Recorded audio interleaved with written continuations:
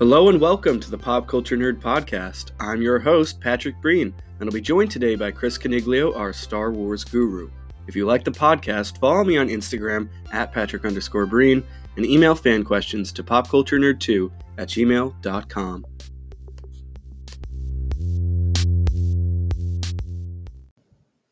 All right, we're back here with Chris Caniglio, our Star Wars guru, to talk about The Mandalorian. Yes, hello once again. We're going to talk, Let's just jump right We'll jump right in. This is episode 7, now we're up to.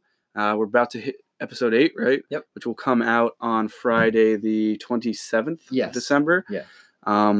This being recorded, of course, a little earlier than that. So we just saw Rise of Skywalker. But we also want to get back to The Mandalorian since they sort of surprised us with that Tuesday episode, right? Yeah, it was. They released it a couple days early to kind of get us prepared for the new movie. The main thing being the new Force ability that was introduced in The Mandalorian, right? The Force healing that we saw the Baby Yoda use on Greef Karga. Yeah, Greef Karga, I think it is. It's Karga. Karga, I don't know. All I know is I like the name. It's a cool name, Greef Karga. Anyway, well, we'll start off by getting into like the beginning of the episode just to and sort of go along. I think it started, we had sort of a hologram message from Greef Karga to the Mandalorian. He was talking about how he has a job for him. He wants him to come back. He'll sort of absolve him of any crimes he's committed against the guild and allow him to sort of fake out the Imperials that are stationed in the town. Yeah, the plan is to just kind of bring the Mandalorian close to the client. Yep. And to fake hand over just Baby basically Yoda. Kill him. Yeah, and then kill him. Yeah. And he would provide cover and henchmen, whatever. So this leads the Mandalorian to go back and reunite with a couple of the characters he'd met along the way, which I'm happy about because I was kind of thinking throughout it, like, is this just one-off? Like, are we never going to see them again? Yeah, but we've ended up seeing Cara Dune. And I forget. Well, he's an Ugnaught. I don't really remember. Ugnaught, yeah, excuse me. I forget exactly what his main name was. But he was like a really good character that I enjoyed. He had a really cool backstory. If you want to look up his name or something while we're searching for it, I want to give him credit, obviously, knowing what happens in the end of the episode.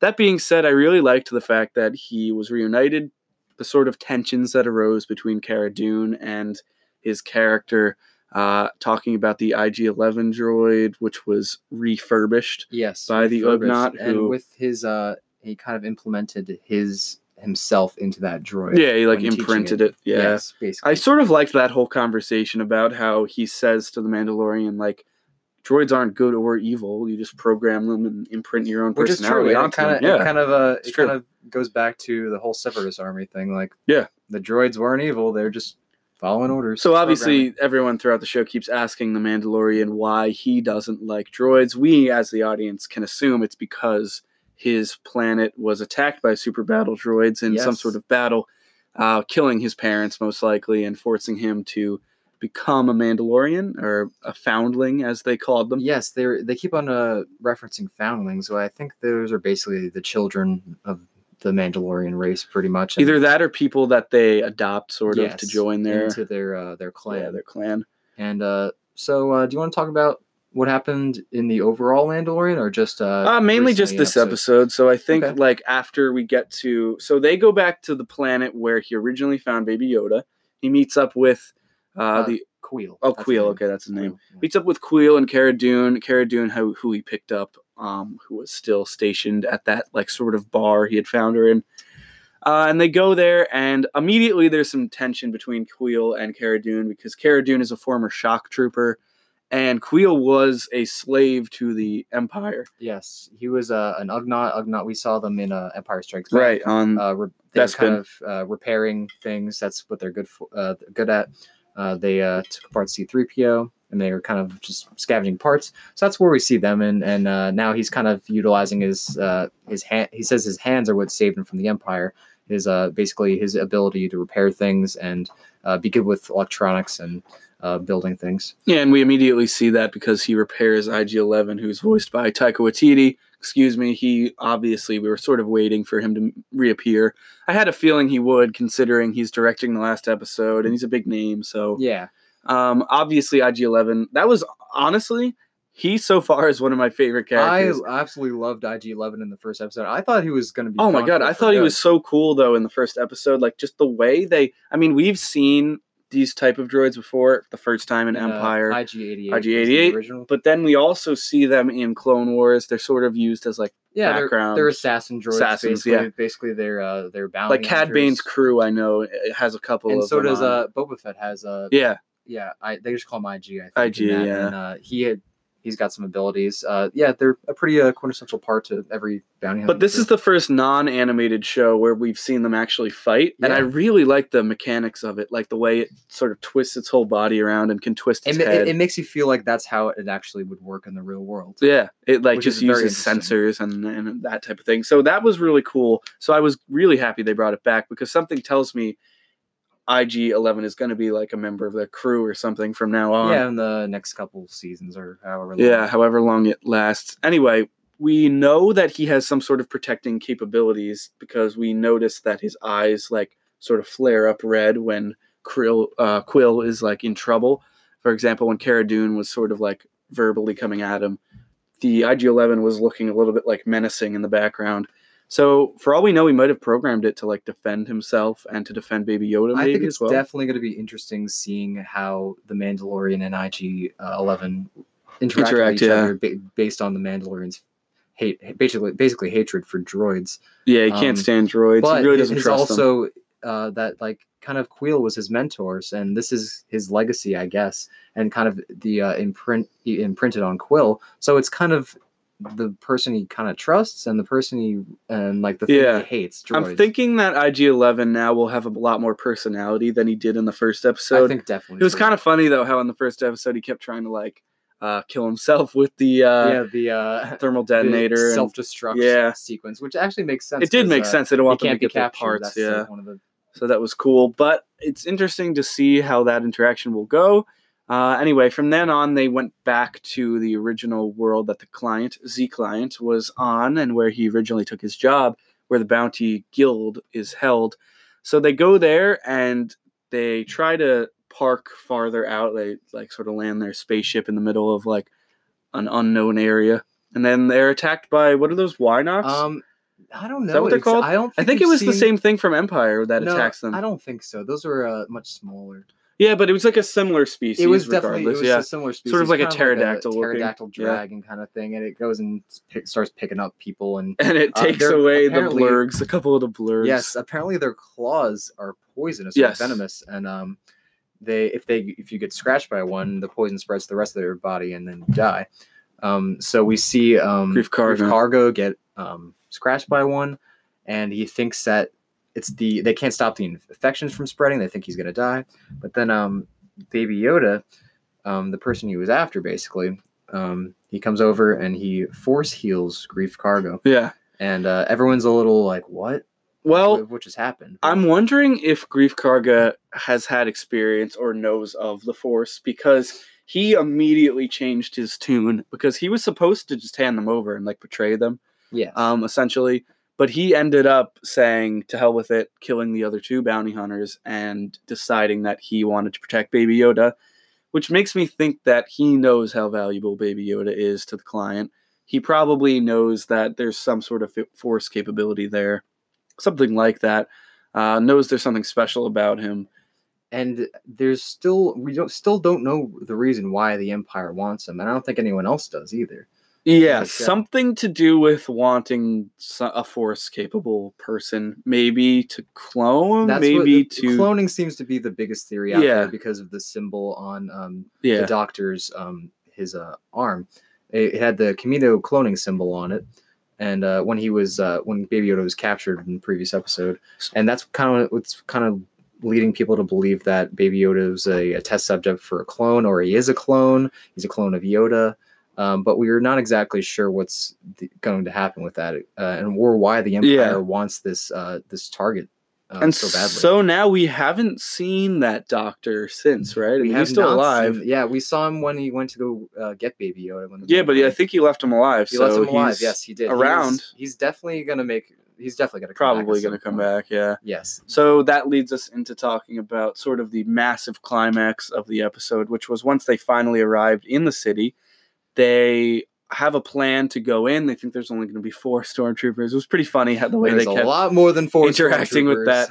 The 2 stormtroopers, scout troopers on the speeder bikes were a good callback to Return of the Jedi. Yep, some of the speeder bikes we saw again. I liked how sort of nonchalant they were too. They were sort of just like leaning on their bikes. They're just like, I'll give you like 20 credits for that helmet. Exactly. The Mandalorian's helmet. I really liked that because that was just like, it goes to show you how the Empire has fallen and they kind of just work for like money now. Yeah, like, they don't really care. They're kind of freelancers. I mean, they're still Empire sympathizers and warlords and such.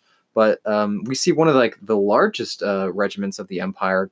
Well, what I assume is still remaining of the Empire, come at the end of the episode under, I forget his name. I think his name is Moff Gideon. Yes, Moff Gideon. He's, just so everyone knows, a Moff is essentially like a regional governor, referred to a lot in A New Hope when Grand Moff Tarkin announces that the regional governors will be taking over because they devolved the Senate, I believe. They dissolved the Senate in that movie. So he was probably a regional governor with a large force, and I would assume when the Empire fell, I mean, there's so many districts, you can't liberate all of them. You can't get them all. So I imagine he's still operating and doing things. It's crazy how this guy, Greef Karga, though, or not Greef Karga, the client, was sort of like able to be under the radar and then suddenly now meets his end to one of his compatriots who he was working for. Yeah, and I think that's what puts an emphasis on how valuable Baby Yoda is as a target. He's not taking the Grand or just the Moff Gideon. Moff Gideon's not taking any chances with this asset. And speaking of Moff Gideon, love to see Giancarlo Esposito, who, if you're a Breaking Bad fan, you will love, obviously, being Gus Fring, the central antagonist in those in that show. And in also Better Call Saul. So he immediately just strikes me as like a really intimidating and interesting figure. I mean, he commanded so much respect, even just in his like 10-second dialogue in the end of that episode, arriving late in the TIE fighter, rising sort of up out of the TIE fighter in like a very regal way, and then walking down. Very sophisticated, old Empire style. Yeah, and he was sort of explaining to everyone how, like, you have no idea what you're holding. Like, this baby is so much more valuable than you can possibly realize, to him especially. It interests me because I know it's referred to a lot. No one has explicitly mentioned the Force or the Jedi or the Sith in any way, which I kind of like, but it is interesting to see because some of the characters clearly know something about it, because I think this guy definitely has had interactions with like Vader. Yeah, well, that's the whole thing about The Mandalorian. It takes place at a point where I believe 5 years after the Death Star 5 years fell. after that. That's not too long. Not long at all. Yeah, but I mean, really, the only real major force powers in the universe was Darth Vader and Luke Skywalker and the Emperor. And the Emperor, but the Emperor was sort of just I don't think people even really. It's not knew a widespread like thing. No, that the Jedi or the Force or the Sith even existed. It's beginning to turn to legend. So that's kind of no one really knows what's going on with this baby.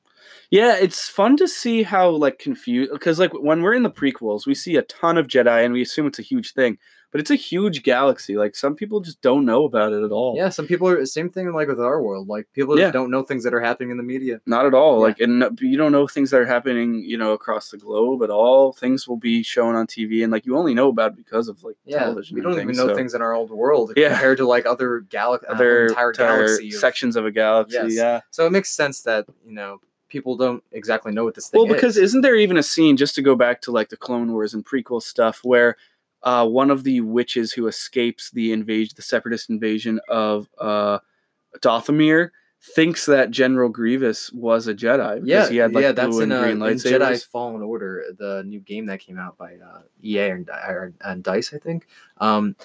She was the last Night Sister. There's a Clone Wars episode that showed General Grievous going and murdering a bunch of the witches on Dathomir by orders of Count Dooku. And then we see she was the sole survivor, and she thinks he was a Jedi that murdered her entire people just because he had. Yeah, I mean, she has literally no other reason to think that. And there are other instances where they're using red lightsabers and people just don't even really know the difference. I mean, why would they? What kind of Jedi are you? And people are just like, and the Sith are just like, I'm not a Jedi, and just get murdered really quick. Well, I think there was like for example, when who was it? What's the name of Count Dooku's like assassin? Asajj Ventress. Yeah, Asajj Ventress. When she leaves Count Dooku, she's still holding on to her like red lightsaber. Oh yeah, she's not a Sith. She's not a Sith at all. But like they think she's a Jedi, and she's like, I'm not a Jedi. But it's just interesting to see those delineations taking place.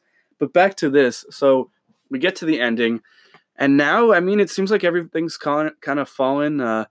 Everything has really gotten into an area where we have no idea what's going to happen. This is the first cliffhanger of the show. Yeah, we've had like a bit in the trailer we saw one clip of Moff Gideon looking up through his TIE fighter as he's flying and seeing the Mandalorian on top of it. Okay. That's the only thing we know about this new episode that's coming out. There's obviously going to be some kind of a chase. Some sort of chase, probably trying to find Baby Yoda, because obviously we know that Quill is unfortunately killed in this episode. I really thought he was going to get away. Yeah, me too. I thought he was going to get away too, but because he had a big head start, and I mean, he had that IG-11 droid. I thought it was going to come out and defend him, but well, I kind of like that though, because it goes to show you that like the Empire is not that incompetent. Like if this were like the original trilogy, you would assume he'd probably get away. I wasn't a stormtrooper. Exactly. Yeah. He was a specialist by enemies. But it goes to show you that the Empire, like, they are pretty well trained. I mean,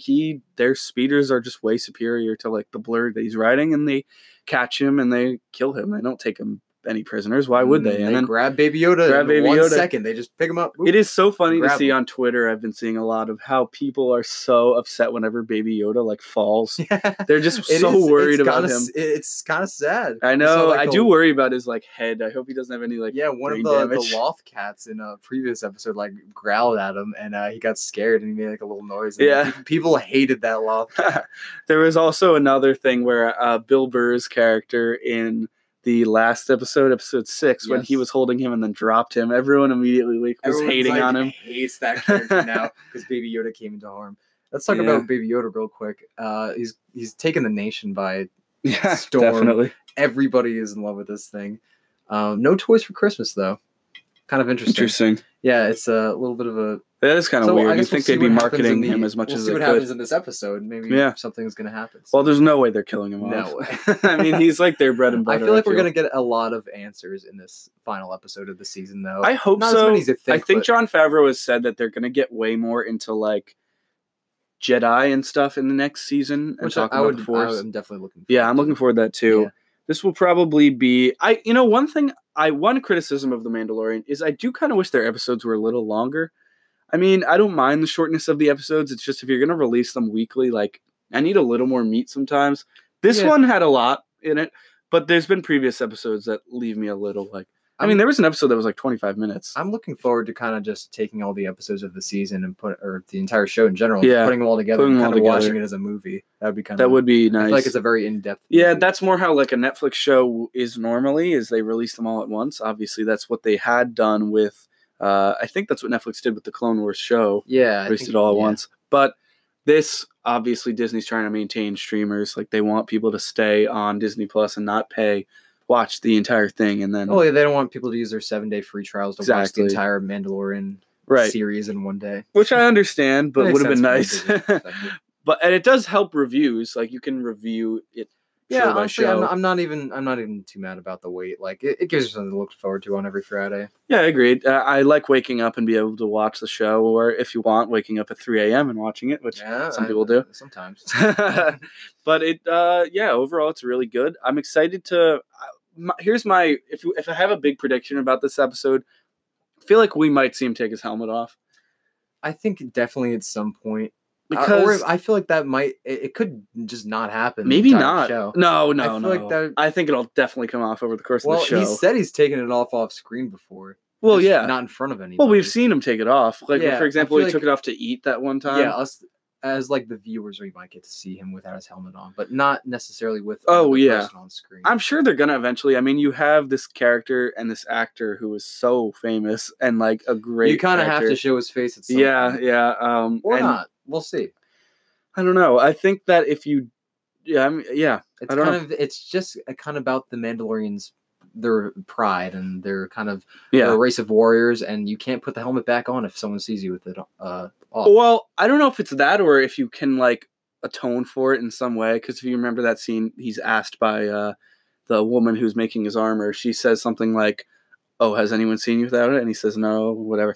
So I'm not sure what the process is. He said in another episode that can't put it back on. It's like, why do you keep that helmet on? It's like, because you can't put it back on if someone sees you without it on. Yeah, he definitely really respects the old ways of the Mandalorian. Kind of tradition.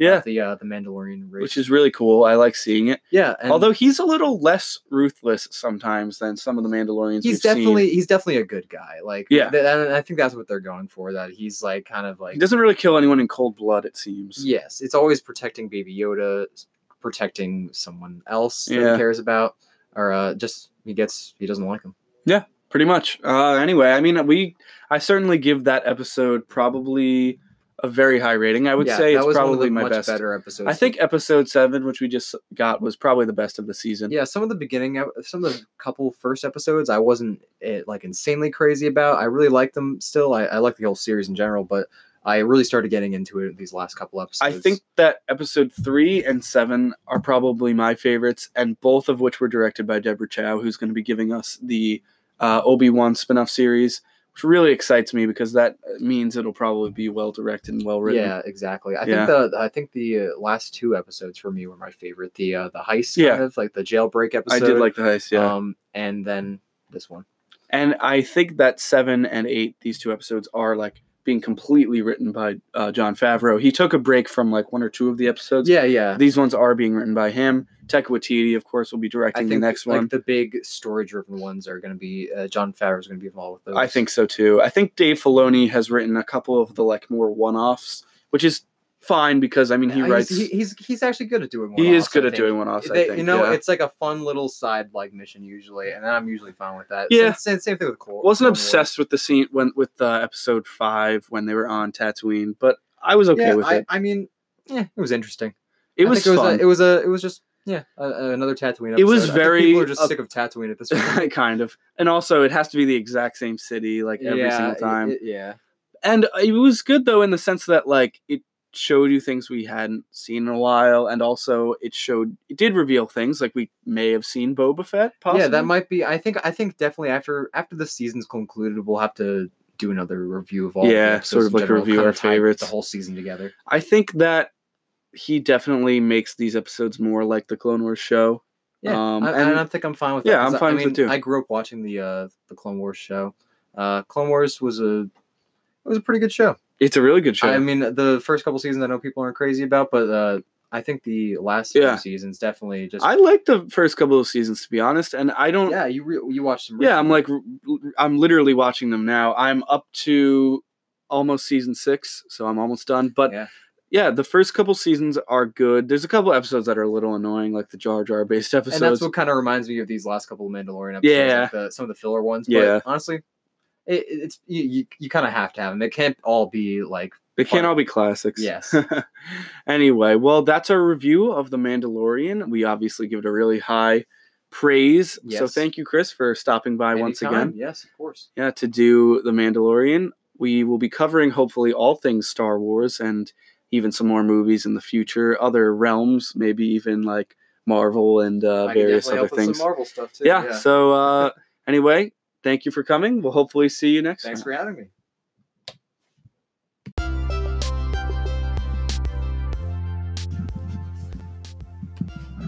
Thanks for listening to the Pop Culture Nerd Podcast. If you like the show, please follow me on Instagram at Patrick_Breen for updates, giveaways, or just because you want to. The podcast can be found on Spotify, iTunes, or wherever you get your podcasts, and covers a wide range of topics each week. We hope you enjoyed the show, and we hope you will tune in next time. Thanks.